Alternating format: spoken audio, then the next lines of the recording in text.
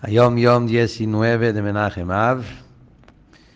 El Ayom Yom de hoy habla sobre los que ponen 4 pares de tefilín. No es muy común, pero hay un costumbre así que ponen 4 pares de tefilín, y como la parashá de esta semana habla sobre la mitzvah de tefilín, el Rebbe explica cómo es el orden en eso. Entonces dice así: los que hacen tefilá con 4 pares de tefilín se acostumbran así.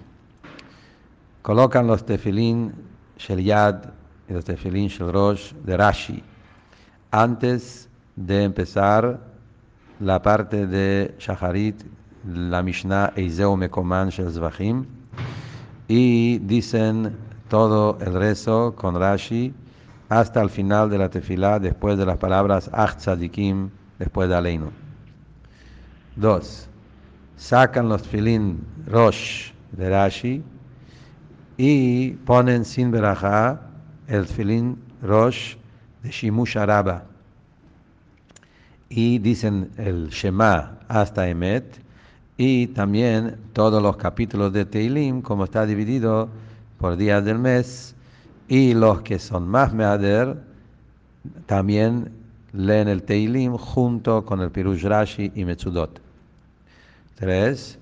Después se saca todo eso y se pone Tfilín de Rabbeinu Tam sin berajá, y decimos de vuelta el Shema hasta Emet, y también la parashá de Kadesh, que son los otros 2 parashiyot que hay en los tefilín, y los Shesh Zechirot, los 6 recuerdos que están en el Sidur al final, después de la tefilá, y junto con eso también estudian un capítulo de Mishnayot, cada uno según su nivel de entender. 4.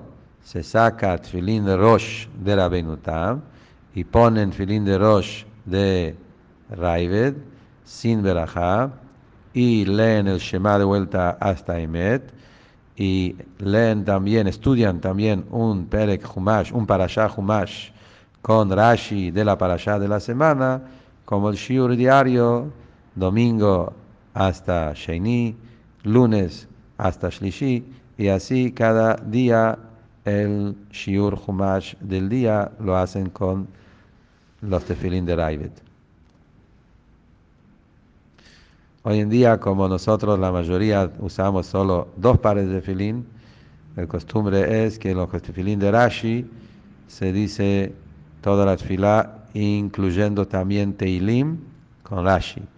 Recién después de Teilim sacamos el Rashi y ponemos tefilín de Rabbeinu Tam y decimos el Shema y los otros 2 parashiyot de Kadesh Vayaki Viaja, y también los 6 Zechirot, todo con Rabbeinu Tam, y algunos también estudian el Shiur Humash con Rabbeinu Tam.